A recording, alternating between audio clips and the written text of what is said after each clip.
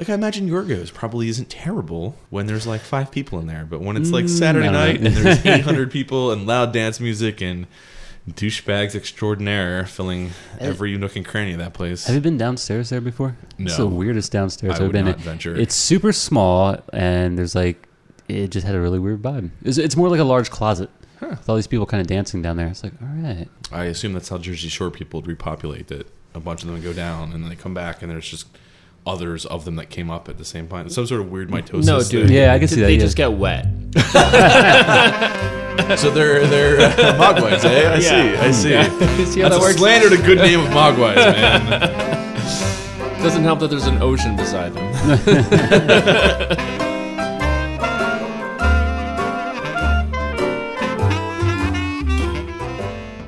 Hello and welcome to the Blind Tiger Podcast, your one-stop shop for beer news, reviews, and all things brews. I am your host, a man whose idea of snow pants are rugged jeans over long johns, Rob Fisher. With me, as always, is a man who used snow as an effective means of chilling wart, Mike Albright. And of course, the man whose audio wizardry means he can create a modern classic from an icicle xylophone, the man far, far too handsome to be a snowman, Jesse Clark. Today is January 26th, 2015, and we're recording episode 47, Snow Day. For more information on any of the segments from today's show, visit our website at www.blindtigerpodcast.com. Like us on Facebook, follow us on Twitter, or subscribe to the show on iTunes. And for those of you who enjoy listening to podcasts via Stitcher, we are now there as well. We provide new daily news, reviews, and just about anything involving brews. Don't miss out and subscribe today. Today was supposed to herald in a snow event so shocking that the eastern seaboard was to be buried under several feet of snow. It appears that the meteorological teams on various weather networks may have slightly over-exaggerated, as today was much sound and fury signifying pretty much flurries. Yet in honor of an impending frigid disaster, this week's opening question is, what snow day activity would best be improved with having a few beers? So, Mike, what would you add a little alcohol to make your snow day go by a little faster? Well, I say, what better way to spend the snow day than digging out people who have driven into a ditch? I say, yes, I try to play the role of noble soul, one who selflessly comes to the rescue of stranded bystanders and never tries to explain-a-brag about it. Never, ever. But yeah, I feel like you could have a beer either before or after. It works both ways. You could have it, before or during. You find someone that's come along, driven into a ditch, and you need a little bit of that liquid courage to dig that person out. You go to the back of your trunk, you get the snow shovel, you get the kitty litter, and you spend the next 2 hours shoveling until they get out of there. Or I'd like to look at it as having a celebratory beer afterwards. Once you actually help that person get on their way, have a beer to celebrate. I'm picturing you with a St. Bernard with a little barrel around its neck, Exactly. a little bit of strong barley wine in and there. what did they put in that barrel? That's right. Yeah. Whiskey is, I think, traditionally what it is. But I could see maybe an oak-aged Russian Imperial Stout as the dog tries to bury out the window so the person trapped in their car can get a little bit of a strong buzz going while you're out there shoveling so that they can stay warm from the alcohol. Yeah, I think that would definitely. be lovely. Yeah, sometimes the stranded bystander is myself. That's happened before. I've definitely driven off the road and had to try to worm my way back out of it. But lately, it's usually just coming across someone that's they weren't quite prepared for the elements. This is. This was feeling familiar now. I'm recognizing now why. When I was living with Jimmy and Evan, this is exactly what would happen. So we had that big snowstorm, and if you remember when we were living outside of that house, there was a huge dip of a hill that goes down to the sidewalk there. Cars would kind of slide into that, and they would be stuck, and, well, us three guys not being sober, we'd go and help them out. I mean, this was exactly... You're always hoping for the U.S. women's bikini. Yeah, right. Yeah. We're let's do it. We got some shovels. We go out and we get all gung-ho. And, well, of course, Jimmy gets all gung-ho, and the rest of us just sort of follow him. But You just shrug your shoulders. Yeah, why not? yeah, all right. Got nothing else better to do. Good Samaritans. Good old-fashioned drunk Samaritans. I like it. Well, Jesse, what did you want to add to your snow day fun? Well, mine was what actually happened, which was, this was very confusing because obviously when you're looking out the window, there's not much going on, and yet they still canceled school. There was a lot of confusion here. I'm looking out the window. There was nothing happening at that time when I got the text message and the email saying, we're canceling school. And then throughout the rest of the day, we're getting this email battle between the different department heads and the different people saying, why are you canceling, or why did you cancel so late? So I was thinking that I need to drink a beer during this part. And exactly, I was drinking this speaking of confusion, this Nooner beer. At first, when I first saw this beer, I thought it said no oneer because I was just confused. Oh, was like, what is the Oneaters from and like, then whatever and that then movie as you're is. drinking it, I was looking it up online and actually said online there's different labels of it that call it a sessionable IPA instead. Oh, instead of a Pilsner. Yeah. I have actually seen it. Have you tried this? I've not tried If it. you'd like to open it up and try it, you guys can tell me what you think of it. I'm always a fan of a nooner, if you know what I mean. Oh yeah, a little afternoon delight. For all you audiophiles at home.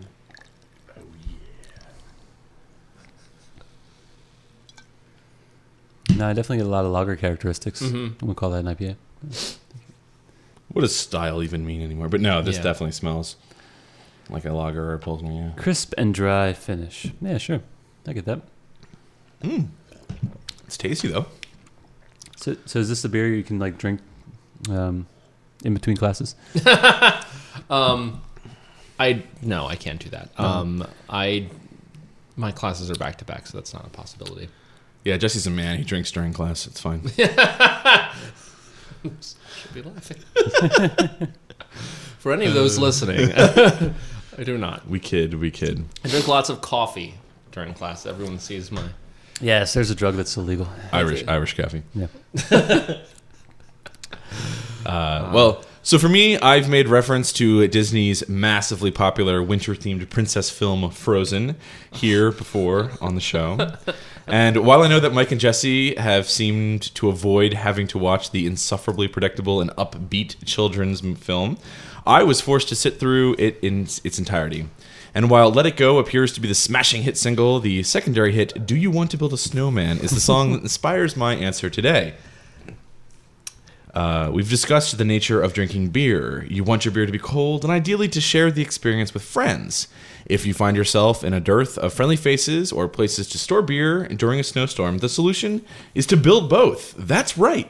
To avoid drinking alone like a third stage alcoholic, you, much like Calvin, can build snowy friends to share a few pints with. And these trusty friends won't criticize your lifestyle, the number of beers you are having, and if you let them hold your beer, they will keep it nice and cold.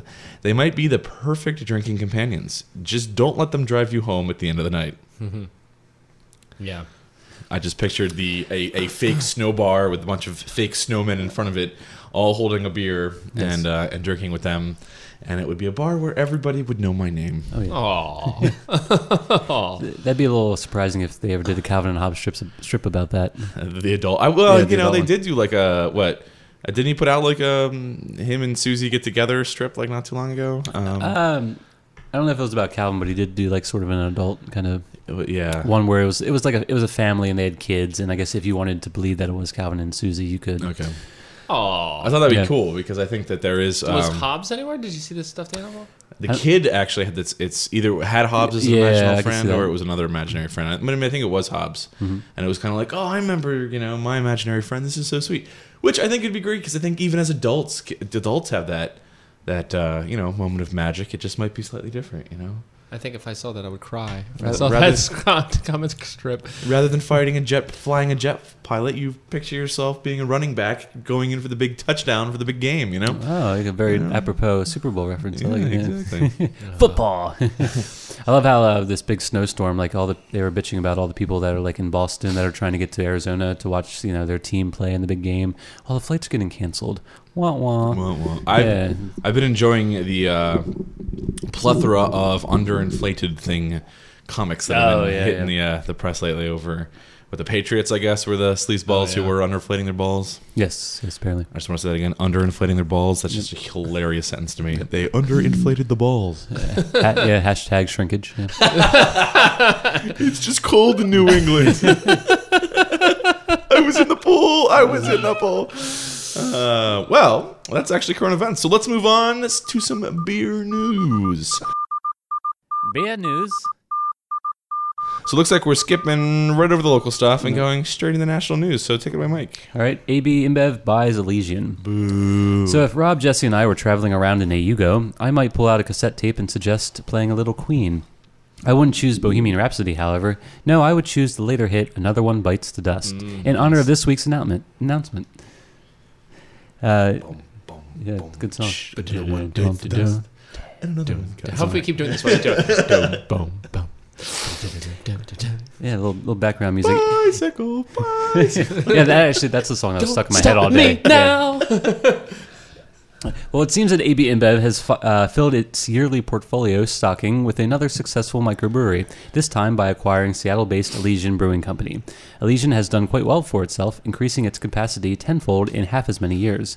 We've seen plenty of examples of the beer around our neck of the woods, whether it be their plentiful Halloween offerings or mainstay staples.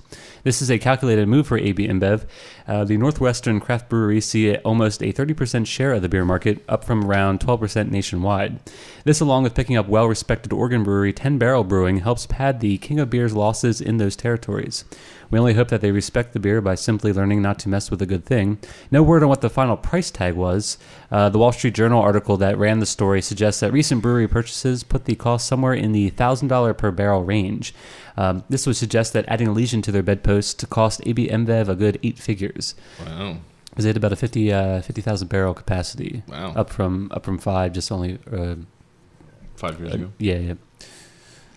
I actually saw this on Reddit and a response blog post for another craft beer enthusiast who was arguing that AB InBev and the other big guys are sort of taking a insidious route to winning the beer wars or earning back market share, essentially. And that is, instead of attempting to brew their own craft beer because batch 19 was terrible, that instead they're buying up properties like Goose Island and Elysian and other ones, they're buying stock in things like Red Hook. There's somebody out west who's like a conglomerate of like a bunch of Red brewers. Hook, yeah. And that, like, I think AB InBev owns 35%, 37% of the business.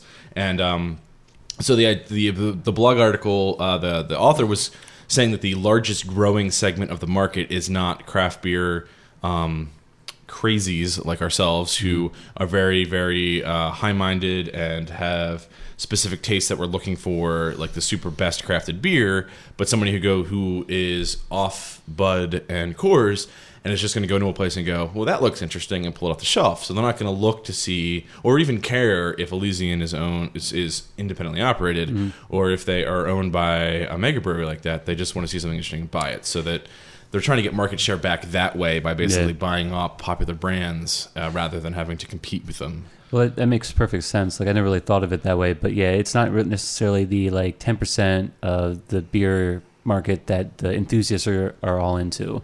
I mean, they've pretty much written that off. They know they can't win every customer. But once, like, somewhere in the Northwest, when it starts getting that 30%, 40% range, obviously they're getting a little worried. So they're just going to start picking and choosing the most successful breweries, and then they win both ways, no matter what you pick. And it's frustrating because Goose Island still makes good beer, and the author was basically arguing that, like, anybody who suddenly had Bourbon County Stout who never could have it before because Goose Island had a limited distribution.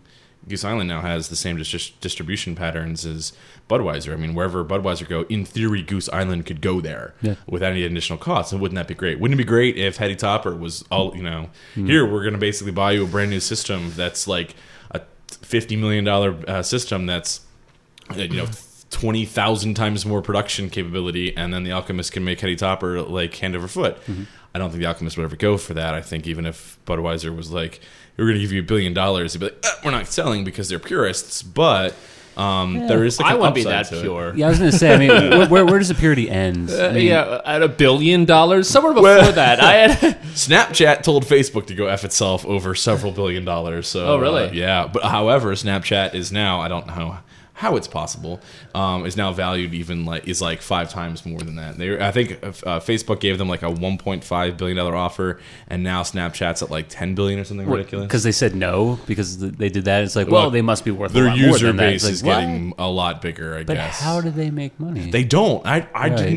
I didn't realize this. Amazon, as big as it is, has never made a profit. Yeah, actually, I heard that recently too. Yeah, was that Wall surprising. Street just keeps reinvesting them in the idea that eventually they'll be such a monopoly that they'll make money hand over fist. Yeah. And then as a result, Amazon's like, what do we care about making profit? And just keeps selling things at a loss or whatever.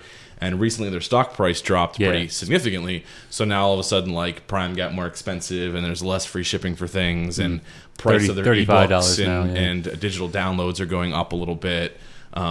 As they slowly try to take over the world, but that's how Snapchat, I'm sure, makes money. It's like, look, we have all of these kids under the age of 25 using our platform, and you can reach out to them in theory to make money somehow. Well, don't they have? I mean, these apps have access to all of your content, which they can sell to other people, right? Well, They in have theory, Snapchat your location and all that stuff, right? location perhaps, but Yeah. Snapchat's supposed to be it's there, it's gone. So Right. No, but I mean, yeah, but the app though is not. The app is on your phone. The app has access to all of your phone numbers, exactly wherever you are, all of your surfing content, anything. If you surf anything on your phone, Snapchat has that. They can send that information back to themselves. They can sell that. that's true. That's true. So is that what they do? I don't Of know. course. Probably. That's why that's how they make money from these things. Well, I mean, Facebook didn't really make any money either. I mean, they had their IPO, and then everybody was like, well, actually, how do you make money? And they're like, well, we're working on that. Yeah. Well, they have ads, and they definitely sell all the connections and whatnot. Yeah. I'm sure the government probably funds them incredibly. I know the NSA has their whole little like network of everybody's connected. I'm sure Facebook is like, yeah, you want to get in here and see how this guy's connected to that guy, who's connected to that guy, and what interests and Yeah. blah, blah, blah. I'm sure that's actually really, really sketchy. Yeah, anyone with interest with terrorism, Yeah, really. my likes, terrorism, yeah, that would be bad. that guy, check him out. Terrorism, jihad. So, Mike, why don't you tell us a little bit about the beer can? All right. So here's a nice little lighthearted article. The beer can turns 80. So if you cracked open if you cracked open a can of beer of your pleasure this past Saturday, we hope you toasted to the vessel in which it delivered that sweet, sweet beer to your lips. That's because the humble beer can turned 80 years old. First sold on January 24th, 1935, it would be nearly 30 years before you could open one without the need for a special tool, or say a rock. The can has gone over many makeovers in its history, and for 80 years old, it's looking better than ever. This is thanks to not only marketing gimmicks by our friends at Miller Coors, but the fact that canning is back in vogue with all the hip craft beer makers. It seems more and more breweries are falling over themselves to package their beer in cans. In our area alone, you can find anything from Nugget Nectar to Badia Pale Ale in a can.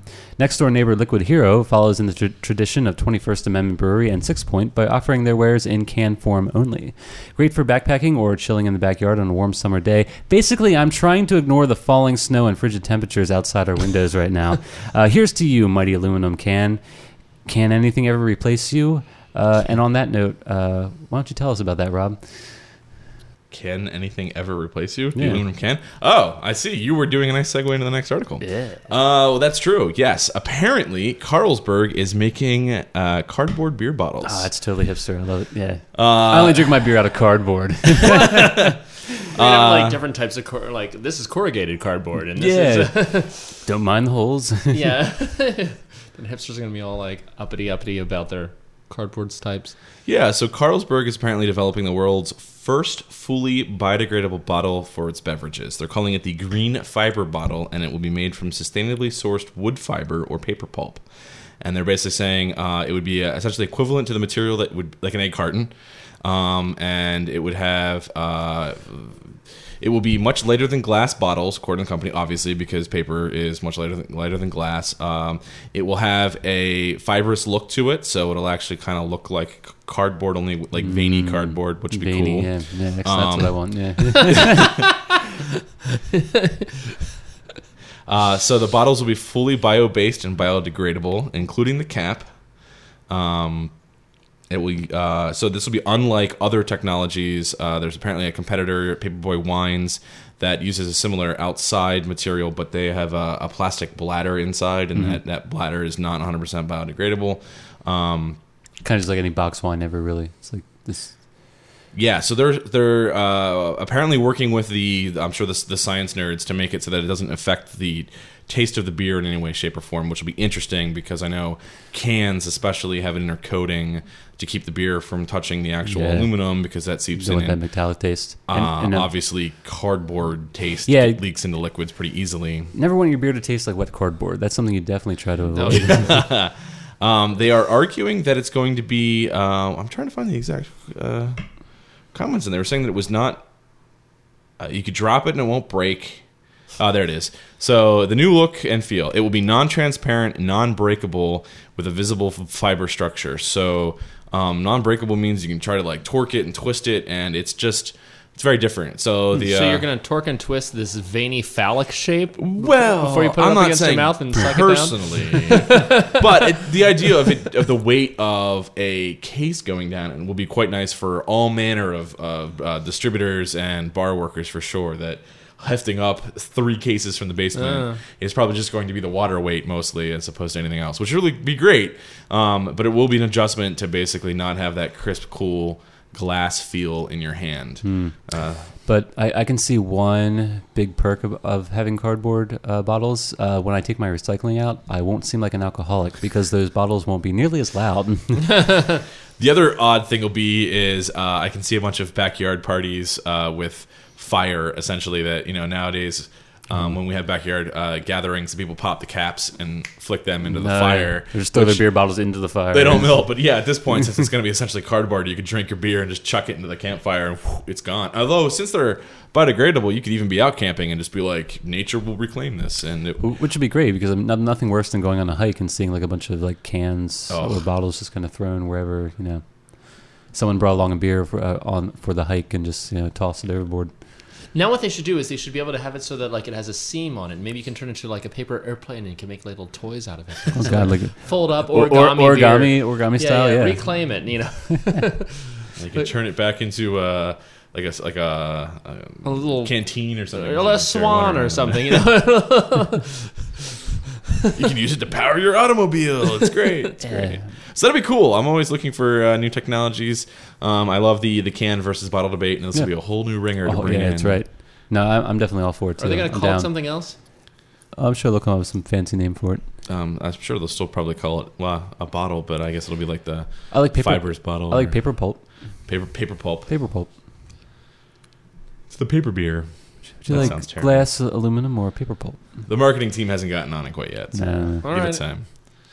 So, in other international news, Rate Beer releases their top beers in the world for, 2014, even though it's the 2015 list. Lay it on us. So, the first disappointment is that nothing from Pennsylvania made it onto the list, which is really, really upsetting. How many on the list? Yeah, how many was it? A lot. Is that 100 or nothing? So? I don't think they put a number on it. I think they just picked... top 100 beers in the world. Not one damn beer from Pennsylvania. So yeah, the top 100 beers in the world according to the reviews of the last year and weighted by performance within and outside of style. The winners here are presented alphabetically and reflect the top performing beers of hundreds of thousands listed. And Rate Beer, all winners in this category are eligible for award certificates. So there's obviously things like the Alchemist Heady Topper. They also had a Focal Banger from the Alchemist. It was also very highly up there from Vermont. You also had several beers from Hill Farmstead are on the list. Okay. There's actually been some. So we've had Heady Topper. I believe I've had AleSmith's IPA. I know I've had AleSmith's Speedway Stout. Yeah, that's on there? Yep. Okay. Let's see, Sculpin. We've all had Sculpin. Yeah, that's Ballastport Victory at Sea, which was phenomenal. That vanilla porter okay. that came out you were not too long ago. Very good. So there's a bunch of bells on here. They're Black Note Stout, the Expedition Stout, and Hop Slam. Okay. Cantillon's on here with their Lou Pepe Pure Creek. Pepe Le Pew beer? What? Pepe. Lou Pepe Le Pure. Cigar City had a couple things on here. Yeah, they're pretty good. They had their Huna Poo's Imperial Stout, and then that double barrel aged, as well as Marshall Zhukov's Imperial Stout. Dark Horse had their Bourbon Barrel Plead the Fifth Imperial Stout. I'm starting to notice a pattern here. Yeah. They always get highly rated. Brewery des Moulins had their Helen Verdonis 666, which we actually had. I don't know if it would have been that last year's, but we did have the Helen Verdonis as a selection a while ago.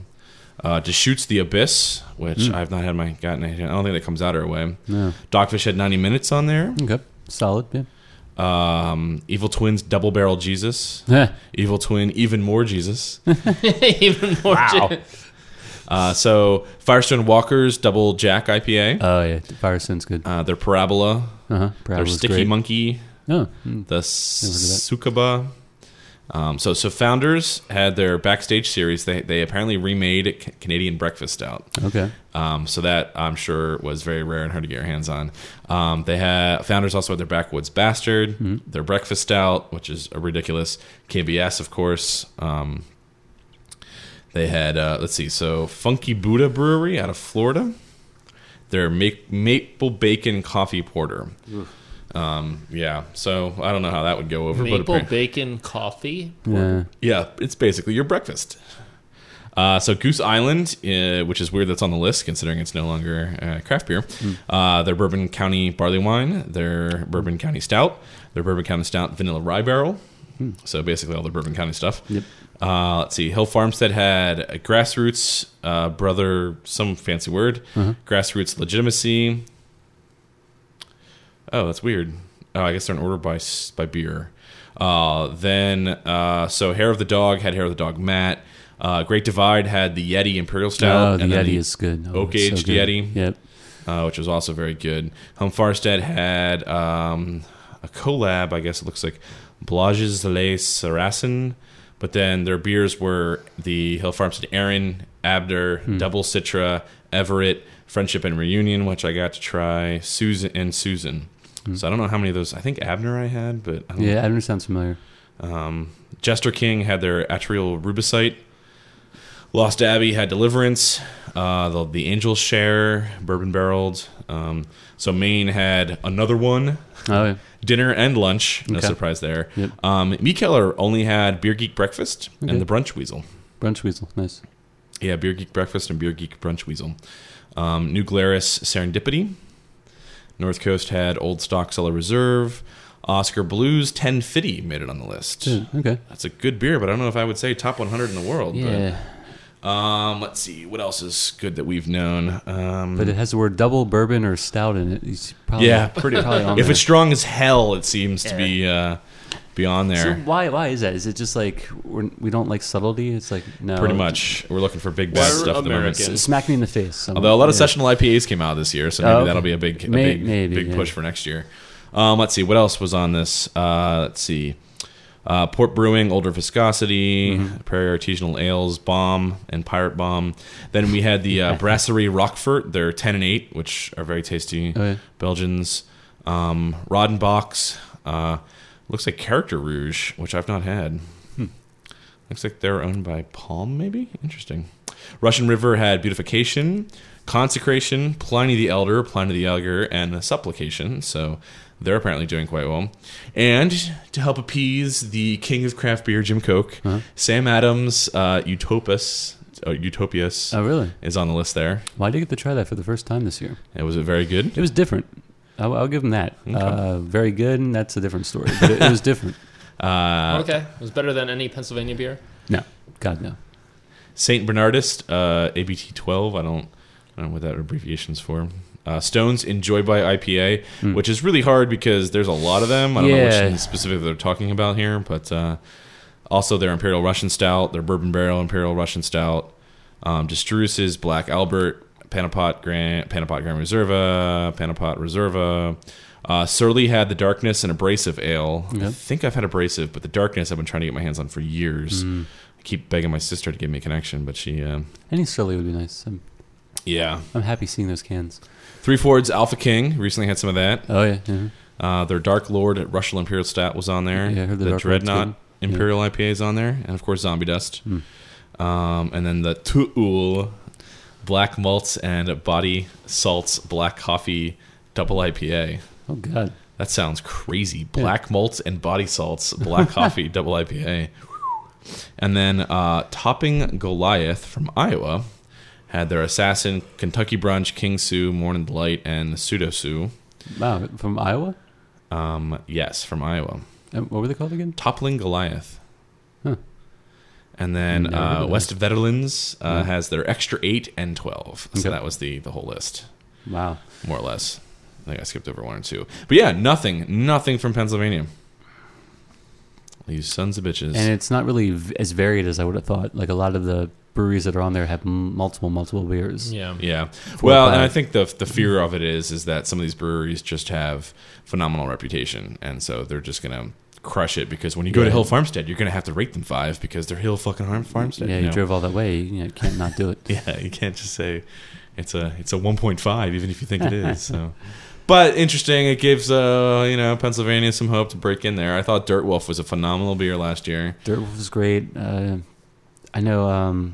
I was surprised Lagunitas Sucks wasn't on that list, because I like that better than Hop Slam. And yeah, right. So I'm interesting to see that was there as like beers that I'm really in love with. Yeah, Voodoo Brewing's been doing really well out in Meadville. They're pretty great. There's still a ton of stuff out in Pittsburgh. I mean, they're getting new breweries all the time. So we'll just have to see. But yeah, I mean, Good's definitely not complaining too much with that list, but it'd be nice if there was some PA stuff in there for PA Pred. Yeah. All right, well, let's stop talking about some beer, and let's move on to probably one of our favorite segments, Beers from Around the World.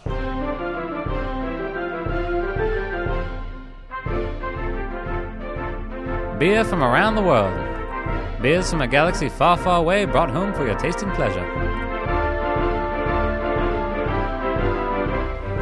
So it's been a while since we've done one of these, probably in part because we probably haven't been traveling quite as much lately. No. In the colder months, you button down, you do what you can. So as I was telling the boys, my co-hosts, earlier, my sister lives out Cleveland, Ohio, and came home this weekend. She was recently inducted in the Hempfield High School Hall of Fame for her volleyball skills. Wow, Hall of Fame, nice. Yeah, she's a fucking Hall of Famer. So yeah, it was a whole night of blowing up her ego, although she is fairly humble and shy, so it wasn't like she took it all to the top of her head. But anyway, she and her charming boyfriend brought home some beer for us to have. And so we are going to sample a couple of beers from Buckeye Brewing Company. So I thought we would start, what do you guys, I'll put it up to a vote. Do you guys want to start with the Cleveland IPA or the Hippie IPA? Cleveland IPA sounds dirty. Like this is a premium IPA. Yeah, Cleveland. Let's do Cleveland. So it's okay. I don't know. Maybe Can I see label real quick? Trolley or something in the hippie. I don't know. That'd be funny if that would use that as an adjunct. And the fact that they're throwing the word premium out there, that's something you tend to see on beers from the 70s. Yeah. Oh, it's premium. Whenever something says premium, it's really not. Yeah, exactly. So the Buckeye Brewing Company is from Cleveland, Ohio. They are fairly new. They are fairly small. And so there's not a whole lot of information out there. Currently, their website is under construction. But, hey, we thought we've heard good things, and they are rated quite nicely on Beer Advocate, so they can't be doing too poorly. So we want to start with the Cleveland IPA? Yeah, that sounds good. Let's do it. So my brother contacted a synthesizer company he's really interested in. Well, firstly, he noticed that their website was not up. There was some problems with it. So he contacts them asking, it's like, oh, by the way, I make websites. So they decided to do this deal where he was getting like these crazy synthesizers for free, and they were paying him then too, and he provides them with web design. So should this beer be really awesome, Rob, maybe you should like offer some of your services then. I should. And keep us flush with beer, and we will be forever grateful. So how does it look against the gods there? Is that what you're doing, Mike? Yeah. Well, against Saraswati, it looks kind of... Yeah. Well, it's like I look at it against the table, and it's a nice deep amber, and then I hold it up to the light, and it like becomes a pale straw. Like, yeah, it does. So as far as color goes... I'm sorry, I'm the lighting in my... It looks teal. I don't understand. Why does it look so teal? So the Cleveland IPA is obviously an American IPA. It's 7% ABV. It's rated 82 or good / 4 out of 5 stars on the Beer Advocate website. Is there any information on the bottle that's relevant other than the government warning? Has a nice nose to it. You have to really breathe deep to get it all. Taste it's fairly malty actually. I'd say it's pretty stout for an IPA. Just a lot of caramel notes, full bodied. Yeah, this is definitely not a hop bomb. Would be something that I would put on the maltier side of things, but nicely balanced. Yeah. I mean, you get that nice hop finish. Like, it really lingers. Mm-hmm. Yeah. Hops all the way down. I did not know what to expect, but this is actually quite tasty. It's not bad at all. Yeah. Yeah, I wasn't overly impressed with the nose. Although these days I'm so in love with like a really nice citrusy or floral nose that anything that's not that is sort of like, this blows. But it's definitely has one, so it has a nice smell, and it's a good nose. It's just not that smell I'm so addicted to. That's a solid IPA. It's a little, I don't know if it's boozy, but it's definitely it tastes strong. It's 7%, so it's not crazy, Taste but the 7. I think it's good. yeah, it's tasty. Well done, Cleveland.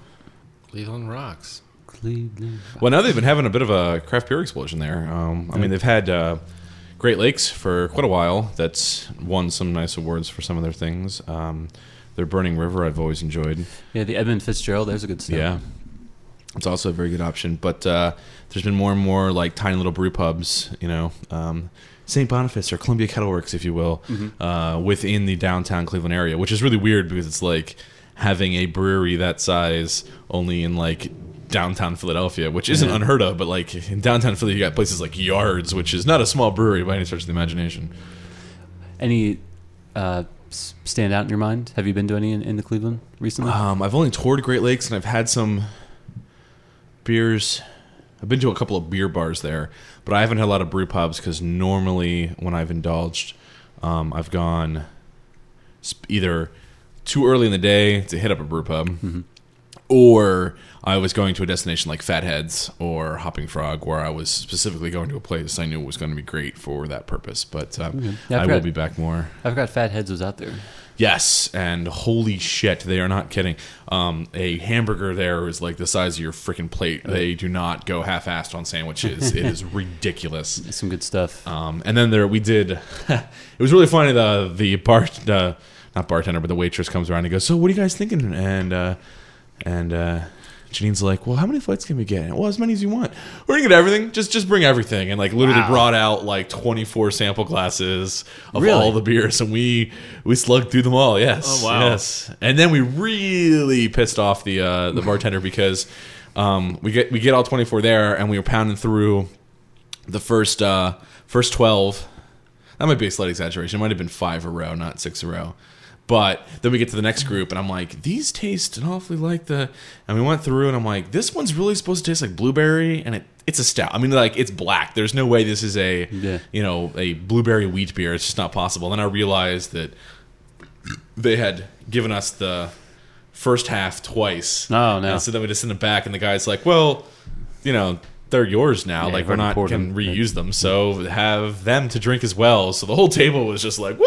It was a good experience. And then Janine ordered a chicken sandwich with all of these fixings on it, and she comes out and starts eating it, and she's like, where the fuck's the chicken? Oh, no.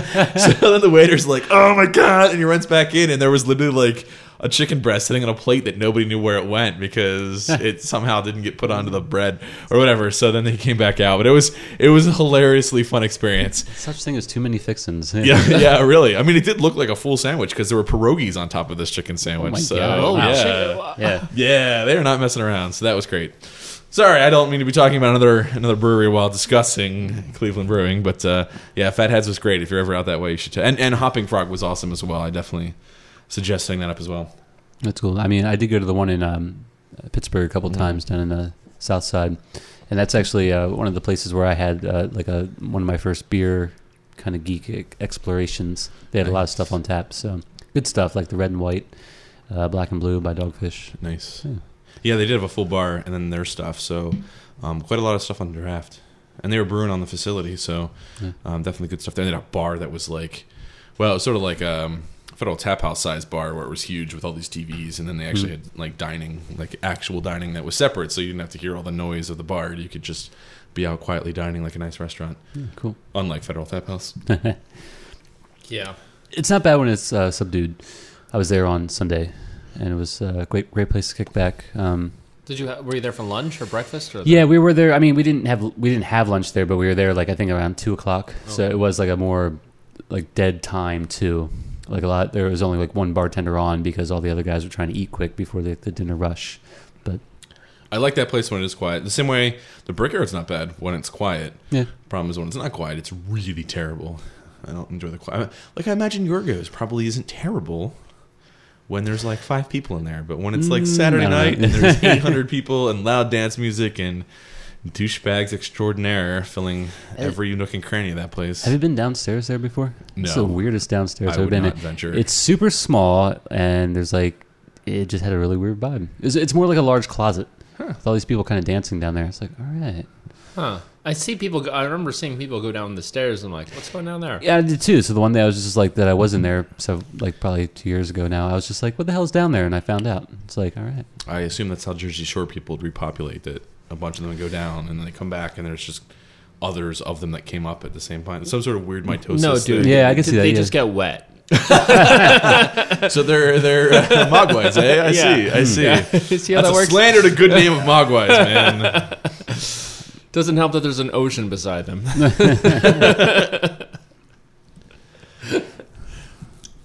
Speaking of Bourbon County Stout, though, I see that Federal Tap House was doing an event sort of competing at the same time that Fridge is doing their Hoppy Super Bowl. They're having a Bourbon County brunch. Oh, Yeah, I guess they're getting a keg of that nice. of the BCS. I enjoy it, but it's definitely a sipping beer. I can't. Right. I know, like Justin has bought tons of it and then like hides it away, which probably isn't a bad because it has a long shelf life. But I don't love it. Although, to be fair, all things considered, the first year I had KBS, I was like, it's good, but I don't know what. But my love of stouts has definitely come up quite a bit. That maybe not nuanced because boy, that's going to hit you like a truck. But good stouts are definitely back on my radar in a way that they weren't before. Yeah, or just good hoppy beers too. Like I always forget like what all comes out like this time of year. Like we just had the Nugget Nectar, and now the Hop Slam is coming out. I forgot all about that. Yeah. The good stouts, great stouts are out. This was also the time that Laguna Sucks used to hit our area, but now it's like pretty much whenever we want it, which is the greatest thing ever. it's been fairly regular, which is nice. Wait, where is Sucks? The fridge. It's back in the fridge again. They Yeah. still have 40s. It's not always in, but they get enough of it that it's pretty regular. Oh, okay. It's the It's not giant. in the regular bottles though. It's like in the not the 40 ounce, but I guess it's Quart. 38 or 36 ounce bottles. Yeah. Yeah. Well, they call it a quart on the side. It's like if you've seen like Yingling comes in quarts too. That's the only other beer I know that comes in like that sort of like trashy old school bottle. but I still like it. All right. You look awesome going up to the bar, being like, boom! Yeah. I'm gonna enjoy my afternoon. Please put that in a paper bag, please. But I did have a beer on Sunday. I think you might enjoy, Jesse. It was Founders Brewing Company. It was called Big Luscious. Big Luscious. And it was an extremely thick, syrupy stout. It tasted like if you like Hershey syrup, I do. that's what it tasted like. Huh. Again, a very sipping beer. Couldn't really pound that. I was just thinking about like beer bonging one of those. It's just like, ooh. That'd be overload. I don't know if you'd be able to handle that much. Like it's so syrupy. It's a double imperial stout apparently. That's what they call it. It's like A double imperial. Wait, stout. now is that do you square them or do they That multiply? Or would they be add? a quad. That'd be a quad stout. exactly. But I feel like it lives up to it because it was viscous. It was like it was like pitch. Interesting. Yeah. Interesting. Well, let's move on to the hippie IPA. Oh, yeah. So this is also in the low 80s on Beer Advocate. It is an American IPA that is much, much lower at 6.8% ABV instead of... 7. Yeah. Is this a logarithmic scale? Whoa. I will hopefully try to pour that a little bit better. Is that a lot of head, or you're just happy to see me? That is a lot of head. I'm always happy to see you, Mike. Motherfucker. Reminds me, I was drain pouring beers this past weekend.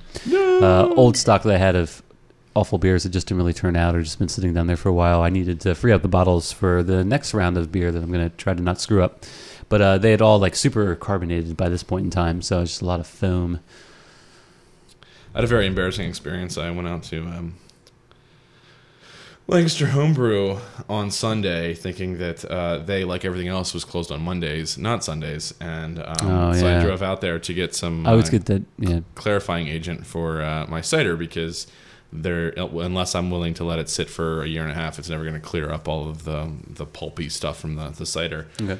And I get there, the parking lot's super full, and the lights are on, and I pop in to realize they're having some sort of homebrew club that I was not invited to. Oh, nice. You crashed the homebrew club. And I was Excellent. just like, and slowly and my awkwardly God. just backed out. Really? Like, You didn't just try to go with it? Like, yeah, what's up, guys? they all had beer. I should have run down to the brewer's outlet and picked up like There a you six go. pack of something and then Rip been like, the labels off real quick. what do you guys think of this? Oh, don't mind that the labels are fresh. They're I just Yeah. used these bottles last week. It's no big deal. What do I call it? I call it Nugget Neck shit. It's a Nugget Nectar clone. Yeah. It's my best work ever. I hope you enjoy it. So for listeners at home, 2/3 of the glass is pretty much head at this point, What's a hell of a head? That's a rocky head. and we You have are. that held over your computer. It's got like a volcano effect going on there. Yeah, Rob's trust really- myself, Rob's Jesse. really bold. Yeah, that was. It's only a wee Chromebook. Had it been my Mac laptop, I probably would have been. Do the old crusty eye trick. Oh God, really crusty eye. Ew. It's the For, sweat for of those the eye. listeners, Why, I- It's the sweat Rob of the eye. just I've put heard his the finger oil. in I heard his back- eyeball to I heard- get the crust yeah. out and to Back of wipe the it ear, around. Back of- that's better. Better than well, when you call crusty eye trick, it's like Ew. You're just Deal getting with the phone? You're getting a little bit of skin oil. That's all it is. I'll just give it the old stink eye, and the head will go right down. They give it a little chronic. Oh. I'm gonna Yeah, give it the high exactly. school mother. You're a disappointment to me, my father. That'll take the air out of it. Just deflates right away, like those footballs we were talking about. Aw. Yeah, where's Tom Brady when you need him? I need to get rid of this head. Color's about the same. The other one, maybe a little darker. A little darker, Um, a little cloudier. clarity. I'd say. Yeah, I was gonna say. I like the smell on this one a little bit better. Could be Okay. that the foam is just bursting into my nose, so I get a stronger whiff of it. That's tasty. There's a little sweetness in there. I don't know. I almost want to say there's like a Belgian note to it or something weird. Yeah. Is that the hippie? What makes it hippie? I don't know what makes it hippie. Like I Oh, said, yeah. their website's down, so maybe that's what it is. Yeah, there is some kind of like Belgian note there. I must say, like the label for this hippie IPA is the Ohio flag, or a likeness thereof, and I must say it is probably one of my favorite state flags. May I see the state flag? I mean, obviously. Why? it's You like sideways. the triangle and the circle, or? No, it's just like the stripes. It's very like patriotic, but it's different. Like I feel like it's the only flag that's not like a rectangle. Yeah, it's actually it doesn't come to a point, but it would eventually. Like it's two acute angles. Okay. I don't know. I don't think I've ever really paid attention to state flags. Oh, I really want to read this review. So, as listeners know, we try not to be the most pretentious douchebags on Another Man on this program, but here's somebody who gave this a 2.72 out of 5. So, the fact that it's a 2.72 probably means you're going to be in for a particular special individual. Clear light. So that the review is clear light copper in color, forms a moderate-sized off-white head. Little retention as it quickly drops to a thin surface coating. Aroma is strongly malty. Lots of caramel malts. There are some light hops, a bit, if herbal hops, a little earthy, maybe a little grapefruit, but really it's the caramel malt. Taste is more of the same. Caramel malts and grapefruit pith. A bit of dirty, earthy hops on the back end. Medium bodied. Appropriate carbonation, pithy bitterness. This is just a mediocre IPA. Tastes like a shitty homebrew. I just love the whole. Oh yes, it's got a pithy flavor to it. A bit of a grapefruit pith. Shitty homebrew. Shitty homebrew. Yeah. Although ending. that's kind of like where I was sort of going with this, though. I was about to say, like, I'm definitely getting those Belgian-y notes, but it's almost like I'm just wondering if it's the type of yeast they use, or it does kind of have that weird sort of like homebrew taste to it. It does have that soapiness on the end. I know what you're kind of talking about. Yeah, and it's like kind of like that burlap too. Like it didn't ferment at the right temperature or something. Whatever that is, because that is like the one signature that I've always had, and I know that. Oh, there really is anything left. Like I say that, having been thoroughly impressed by Roy Pitts when we were out there, that was always my complaint about hitting them at competitions before. It's probably before they hired Chris, to be honest, where I always felt that there was some sort of like soapy-esque characteristic in it that made it seem very homebrewy, and I was sort of like, well, it's I can see where the potential is here, but it's not necessarily firing on all cylinders. Yeah. And then we went out there, and holy shit, did they change my opinion in a heartbeat. Yeah, I mean, I like sort of the Belgian note to it, a little sweetness there, but there is sort of like, I don't know if it's a dirty, earthy hop on the back end that's a little Yeah, I don't know about that. offy or something. But the Cleveland IPA is much better. Yeah, that I thought that was fairly solid. I agree 100%. But they apparently have a very pretty nice brew pub with a good selection of food. So next time out, I'll have to make an effort to get down there because this is quite delicious. Good experience. So guys, let's put beer drinking aside for a moment and get to beer drinking. Right. Serious beer drinking. With this week's Beer versus Beer. Beer versus beer.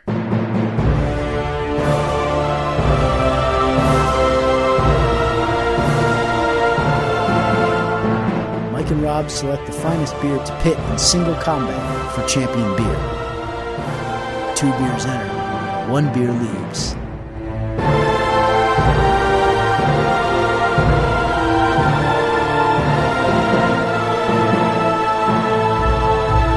So, since we were planning to be trapped into our own homes tonight, having to brave 7 feet of snow and sub-zero temperatures in order to reach the studio, Mike and I decided that we should definitely go for the Snow Day themed, even though currently the roads. So Mike and I decided we would do is instead of good beers for a rainy day, good beers for a snowy day. So you're sitting at home, trapped in, unable to open your door because there's a mountain of snow between you and the front porch. And we decided, what beer would we want to have with us during that experience? So it looks like Mike and I both came up with very different choices, and I am curious to see which one prevails this week. So, Mike, I believe I made you go first last week. Yeah. So I will hop on the mantle Okay. this time around if you would like. Yes, go for it. So, I went with this fabulous beer, Jackie O's Dark Apparition, Ooh. which is a fantastic name for a beer. I almost feel like it's a band with a song, Dark Apparitions. So this is a Russian Imperial Stout from Jackie O's Brewery, which is apparently a very popular up-and-coming Ohio brewery. Again, this was a gift from my sister's Beau, and it is rated very, very highly on Beer Advocate. It is a Russian Imperial Stout, 10.5% ABV. Ooh. So we're going to be getting to fear a little. We're going to get a little drunk here. I really hope school's canceled again tomorrow. I'm just saying, this is. It's going to be great. So the label for this immediately impressed me. It is a beautiful black label with silver and white lettering on top of it. There seems to be some sort of dark apparition behind the label. So I'll pass this around when we're done. But I wanted to read what was on the label. So the hauntingly good brew in your hand is rife with dark complexities. 7 malts were used to create deep flavors of coffee, chocolate, caramel, and molasses.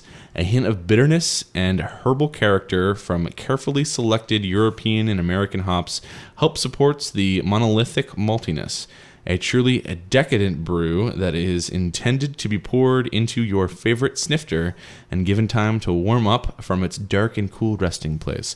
So I've had this out since we started recording, which is probably like 45 minutes ago at this point. So it's An hour. hopefully sufficiently warm.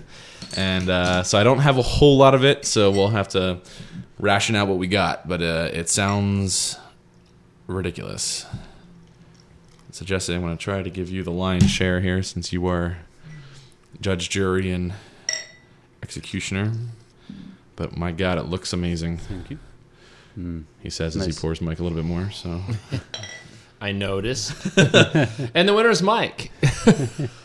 done yet? I'm not done yet. Greedy bastard. It's a good smell. It's like cookie. It's like a Oh, well, I changed my mind. super chocolate chunk mint. So it is. Oh. It is dark. Yeah, Oh, wow. It is. I like the smell. Oh my. Yeah. Oh my. That is. It's grainy. It is sort of cookie. Yeah. It's fairly smooth. It's got a little robustity to it. I think I just made that word up. Robustity? Yeah, it's a little smoky. Wow, that is smooth for 10.5%. Yeah, but Yeah, dangerously smooth. Cow. Yeah, it is. It's almost silky. It's quite good. It'll warm me up on a cold day. It's sweet without being like dark chocolatey sweet. Right. There are levels of complexity there. There is a bit of a bitterness to it, a bit of a coffee bitterness, but it's definitely not like a coffee stout. Man, wow. I'm not generally a huge fan of Russian Imperial Stouts, but this may change my mind. I really like this beer. Oh, if you guys did want to see the bottle, it's actually quite pretty. Wow, I just about downed my share already. I was enjoying it. Woo! It's a nice feel to it, too. Yeah. Do you have anything else by this brewery? No, but I really want to try the double IPA by theirs, which is called Waka Waka Waka. Oh my God, really? My favorite Muppet Show character of all time. Oh, I love Fuzzy Bear. They also have the Pilzazz, which I'm assuming has a lot of Zazz hops in it, and apparently a pre-Prohibition style American lager called Jackie O's Secret Password. The Oil of Aphrodite is up there. Is an imperial stout brewed with black walnuts and dark Belgian candy sugar. They have a Mystic Mama IPA. I'm going to have to make a trip out because they are in Athens, Ohio, which is pretty close to, I think, Hopping Frog. Oh, no, I think Hopping Frog is southwest of Cleveland, and I think they would be southeast. But Athens was a destination for beer. So, yeah, Jackie O's, I'm coming to visit next time I'm out Cleveland way. So, whew, that is a good beer. Bravo, Jake. That's nice. Yeah, I'm glad you let it warm up. Yeah. I think it would have been very weak in the mouth on flavor had it been ice cold like I brought it over with. Just goes to show that stouts really need to be drank warmer. That was one of my major complaints, I think, about KBS Day, was that they were serving it pretty cold, and you really had to let it sit.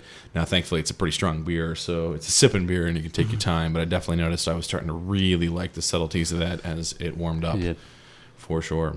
Well, I'm warming up from drinking. I know, I was like, I'm going to drink water to start, and then it was like... Glad you're all walking home. Have this Nooner, which, when I was checking into the Nooner, there is a Nooner Pilsner, and there is a Nooner Session IPA. Oh, okay, so there are two different ones. Nooners, Okay, yeah, I was confused. Yeah, so, added to my confusion of the day. That's perfectly understandable, because I probably also have been like, wait, what? The same company's making two beers with the same name? That's weird. But I guess... I mean, that's a hoppy Pilsner. I don't think it's an IPA, but it's... Oh, that's an awful lightly Pilsner-y IPA, man. That's a weird blending of style. So I've had Mike's beer before, and it is also a very good selection. Every week I want to bring like a ringer and be like, well, I'm going to crush him this time around, and but then I always have something good. Well, you definitely chose well. Speaking of warming up, I just wanted to grab mine from the fridge quick. So my beer for Beer versus Beer is also a stout. It's not Russian, but it is called a foreign stout. It is 21st Amendment's Marooned on Hog Island. So Hog Island? Hog Island. Hog Island is a little island out somewhere off the California coast. So I'll just give you the quick commercial description. So when life gives you oysters, be sure to brew some killer oyster stout. That's exactly what Nico co-founders of the 21st Amendment Brewery did in a Food Plus Beer collaboration with Hog Island Oyster Company. Co-founders 21st Amendment Brewery team has created Marooned on Hog Island, the latest beer in their Insurrection series. It's a limited edition beer, which I just realized they haven't brewed this since 2012, so I'm not sure why the hell Kirkner's had this for sale like it was brand new. Apparently they retired this beer. Oh, really? Yeah, so we're drinking some pretty rare stuff. You weren't the only one I've seen drink that this year. Matt had one not too long ago. Yeah, well, I don't guess know why they're getting rid of their back stock. Yeah, I guess so. I don't know why our area all of a sudden has this, but yeah, that. All right, wow. But anyway, it's Marooned on Hog Island has an ABV of 7.9% and was brewed using Magnum and Willamette hops with an ale yeast, a variety of malts including pale, crystal, chocolate, carafa, rolled oats, white wheat, and the kicker, 450 pounds of Hog Island sweetwater oyster shells. So, yeah, the oyster stout is something you don't see very often, but I do enjoy it. It's got a funkiness to it that I feel really just adds another nuance to beer. Oysters. The first oyster stout I ever had was Flying Fishes, part of their Exit series. I think Exit 1 actually is their oyster stout, and I was kind of blown away by it. And since then, I haven't really seen any others. This is probably the only other oyster stout I can think of, actually. So... I hope you enjoy it as much as I do. As long as it's oysters and not mountain oysters. Oh yeah, Rocky Mountain oysters. Which what's that?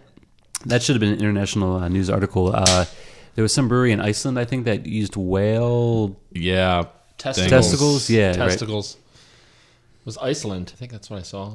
Yeah, they're doing weird stuff with whales. Because I know Mike, you said that they were having that competition, and then where they were using like whale blood or blubber or whatever, and then they had to pull back out because they weren't allowed. Various organizations were very anti that, understandably so.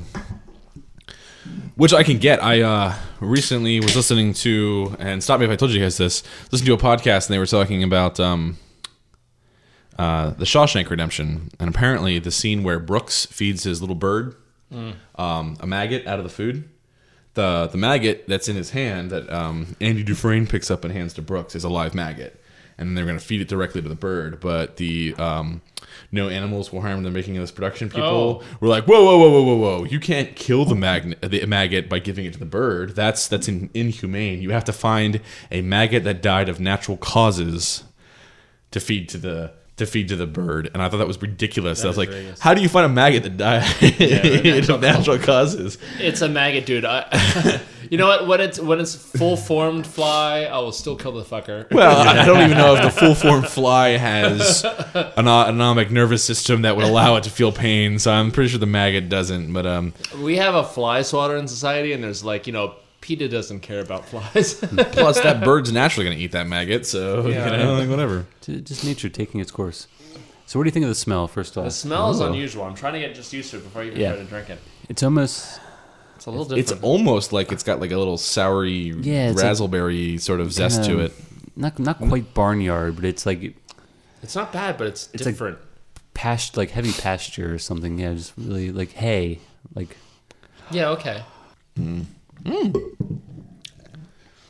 There's a sweetness that's then hits you with a chocolate kick. It's a little lighter in mouthfeel. Yeah, it's more like a baking chocolate. A little bit of saltiness, maybe a little bit. It's definitely a lighter flavored stout. But there's levels of like sweet and salty and chocolate. I don't get much bitterness. There's a lot going on there. Or coffee. Yeah, it's definitely layered. I would like to pair this with some chocolate. Yeah, actually, if I had like a nice salted caramel. I know. I'm giving Janine like another week, and that because I brought her chocolate from the chocolate pairing thing we did at Christmas, and she hasn't eaten it all yet. And I was like, there is a time limit on that, and then it's just gone. I think he's doing that at Federal Tap House too. I saw advertisement on my way out. Oh, good. I would like to go to that. As heard on the Blind Tiger podcast. Yeah, exactly. Really. Okay, serve in snifter, tulip, or English pint. So I guess this is close enough. None of the above. Serve in anything you have. Yeah, according to, I'm on Rate Beer right now, which is kind of funny. Like overall, like Rate Beer says this was a 96. You said rate beer, not rape beer, right? Yeah, I said rate beer. Yeah. But if I go to Beer Advocate, they give it a much lower score. They say it's an 87. It's very good. The brewers did not rate it, but yeah, according to them, it says this beer is retired. It is no longer brewed. So, and actually, when I went to the 21st Amendment website, the only thing I could find was like a blog article from 2012 saying that they had just released it. So that's coming up on 3 years, like 3 full years. Yeah, I like this too. The problem is I just had a sip of mine, and the heaviness, the thickness of it. When I come back, it just tastes like a lighter, chocolatey thing, which is great. But comparatively, I know Jesse's got a hard job here, but I can see how like the punishment factor of side by side can really have a bad effect. Because when I first had it, I was like, "Oh man!" and then I had a little sip of mine and came back and was just like, "Ooh!" But now it's not quite as oomph as I originally thought. So I was kind of surprised. I've been drinking this like for the past like 2 weeks, and I wouldn't really describe it as a light stout, but in comparison to yours, in comparison to a Russian Imperial, that's 10.5. But I mean, it is a phenomenal beer. I wonder. Well, I imagine getting all the oysters is probably why they discontinued it, because it's probably hard to do that. Man. But this is actually really tasty too. Well, it's like a sweeter. I got a very big chocolate kick out of this, which makes me like it over a lot of like the coffee or stouts.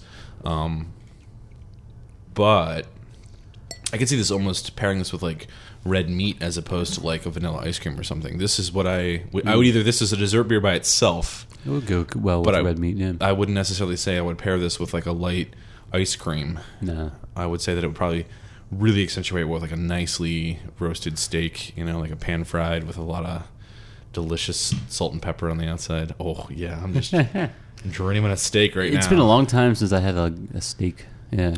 Steak and beer versus beer. I've well, not too long ago, my food cooking podcast taught me like his way of doing like a really good pan seared steak, and I like went home and I tried it, and the first attempt was just like, holy shit, and then like Ginny and I were eating it like every other week. We were like, yep, let's go to market. We're gonna get some grass fed beef, and we're just gonna fry that. What? Tell me about it.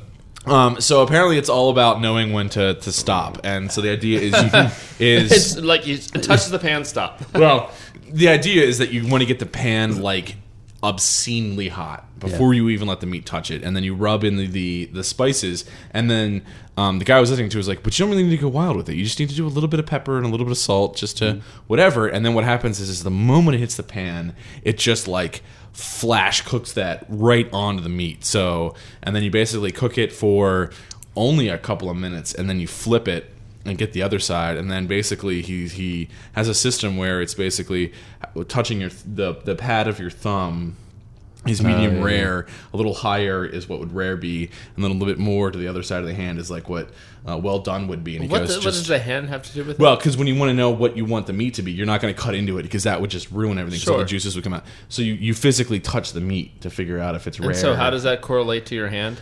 The pressure of pushing the pad of your thumb is medium rare.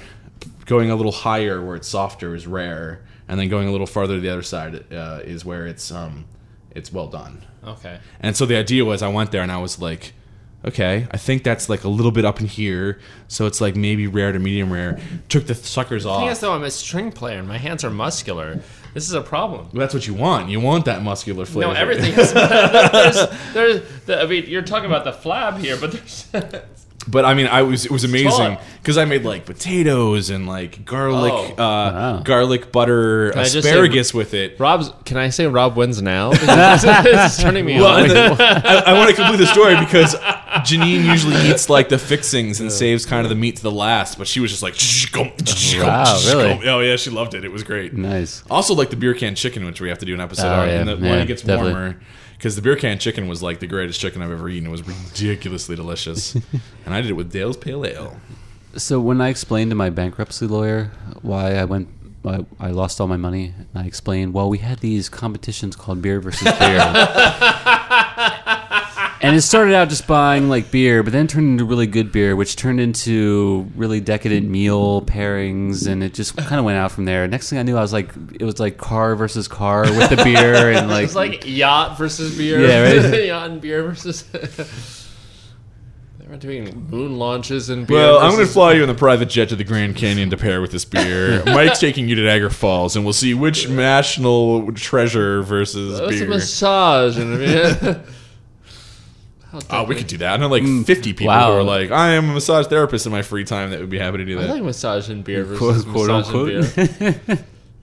Yeah, I probably shouldn't have put scarecrows around who do massage, quote unquote, in their free time. No, they actually do massage. So like, yeah, we could have 3 different people come and we could sample our beers while we're getting massages. I was gonna say, I am down. I was gonna say we are all doing this, not just Jesse. I will not stand by and watch him getting massaged and be like, oh yeah, I'm just gonna get oiled up and just hang out here on a table and just hear me shout out what I have to say. Ooh, yeah, in here it would be nice if they brought in 3 of those boards and. Oh yeah. Just line them up. Indeed. Weird. All right, well, enough dreaming. Let's get down to the brass tacks here. Jesse, take a sip of both. Let us know All right. which one is this week's champion. Taking a sip of Mike's. I'm just drinking Mike's like it's water, which is bad. No, there's more. It's delicious. I don't know if I need it anymore. It does remind me of a YouTube video I saw this week where a woman was eating raw oysters for the first time in her entire life. Oh. She downed one and then immediately was like, and spit a pearl into her mouth. First time she ever had an oyster, and she had a small pearl that was in there that came along with the purchase. It might just be me, but I mean, firstly, I like the complexities that's going on with Mike's, but I'm going with Rob today. Oh. I like the boldness of it. I like the chocolatiness of it. I like the flavors that are going on with that more. When I first was trying Mike's, I thought some of the flavors were competing in ways that I didn't like, that I didn't think were compatible. But as I was drinking it now, maybe it's because of the ABV and I'm more intoxicated now. But I think it is going better. This is the first time I've had any kind of like oyster stout, and I was kind of weird about that. Mm-hmm. Especially since it comes from the ocean, and we were just talking about the people from Jersey reproducing from being wet. But, you know. Let's not mix those images together. Is this the only stout you can get in a can that you've seen? Like, just... Isn't it, I mean, it's an oyster stout, so is that... Yeah. I don't think stouts are usually not normally canned. Oh, I don't know. I mean, well, there's 1050 that we mentioned earlier. Well, I guess that's true, yeah. And... I'm trying to think, but like most of the stuff that I've seen has been like IPAs or double IPAs or pale ales, and not so much the darker beers. Well, I feel like almost...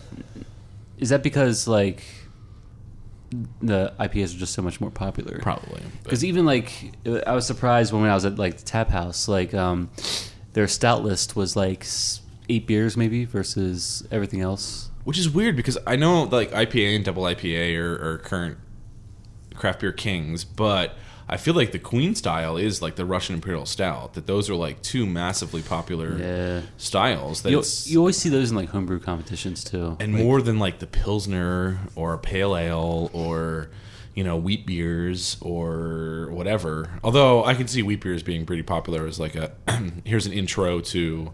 Here's the Blue Moon competitors for the girls out there, which I think is totally unnecessary because there's plenty of women out there who are a fan of Big Flavor as well. So, but yeah, I do think I find it weird that it's wintertime and 5 stouts compared to 10 wheat beers and 30 IPAs is a little obscene. Because I do find myself going more and more to porters and stouts this time of year for sure. Yeah. Thoroughly entrenched. That's why I think when things like Nugget Nectar and Hop Slam come out, I'm just like, oh, yeah. There's something different. An Imperial Amber, I've never even heard of that before, and it's delicious. It is kind of amazing. Like, also that beer is beautiful. It's probably one of the prettiest beers I've ever seen. Mm-hmm. It is that like deep mahogany gold amber color. Which beer are you talking about? Nugget Nectar. Nugget Nectar. Oh yeah, God yeah. And it's absolutely delicious. And it's like it's an Imperial Amber, and I'm like, I can't name another Imperial Amber for the life of me. Well, and we were up at Pizza Boy last week and had all those beers, and I was kind of like, yeah, these are good, but I kind of want to just go home and have a Nugget Nectar. Like, no offense, but that's kind of what I want right now. No, Pizza Boy was great, but it's Nugget Nectar is pretty awesome. The Hardywood Park thing, when we went there, I was like, I tried one, I was like, oh, it's not bad. Give me a Nugget Nectar. And it's not in the top 100. How is that possible? I don't know. That's really weird. What is that rated on Beer Advocate, by the way? That's a good question. Nugget Nectar? Man, with the high ABV tonight, I hope school is canceled again tomorrow. Yeah. Well, if it was canceled today, I'm sure you'll be... So the Bros rated as 90, and fuck them, even though that's outstanding. The Beer Advocate score from the users overall is 96%, which is world class. Interesting, yeah. It makes more sense. Yeah, it's a really good beer. So let me do Rate Beer, because they always seem to have a little bit higher scores. Ooh, wow. Okay, their score is 100. Overall is 100, style is 100. Whoa. Yeah. Well, there's nowhere to go from there. It's out of 100. What we're saying, people, is it's good. You should go buy a lot of it and enjoy it while you drink it. It is a fantastic beer. But also, Jackie O's Dark Apparition is also a fine style. And if you can find Maroon on Hog Island, go for it. Because apparently it's 2 years old. Does it have like a brew date or a Best Buy date on the cans? Or the box that you brought in, by any chance? Oh, actually I should look. Because I didn't even bother checking it out. I just assumed everything would be good. It was exciting to know that my first day of work in the last month and a quarter was off due to weather. And Rob is flicking me the big middle finger right now. I am. And maybe I'll have the second day if... I work from home, so it's not like I can really complain, but yeah. F you for a month and a half off. Yeah, right. Then maybe I'll have Monday and Tuesday off. Maybe I won't start until Wednesday. Maybe I'll be lazy and go be a professor. Lazy. Well, that's it for today's show. We hope you enjoyed listening us to bundle in where it's warm with a couple of delicious stouts during this very cold snow day. While the snow may not have come down in droves, it certainly got cold and the roads are a bit icy. So if you are stuck in Snowmageddon on the East Coast, we wish you the best of luck. And perhaps Mike Albright and his trusty St. Bernard will show up to dig you out if you are stuck on the side of the road. I'll be there. Thanks for listening. Join us next week. And of course, keep on drinking. That's today's show. For more information on today's podcast or to subscribe to the show, visit www.blindtigerpodcast.com or look for us on iTunes. Send comments or questions to show@blindtigerpodcast.com. To suggest or request a beer for beer versus beer or to ask a question for Homebrew 101, email show@blindtigerpodcast.com. Thanks for listening and keep drinking.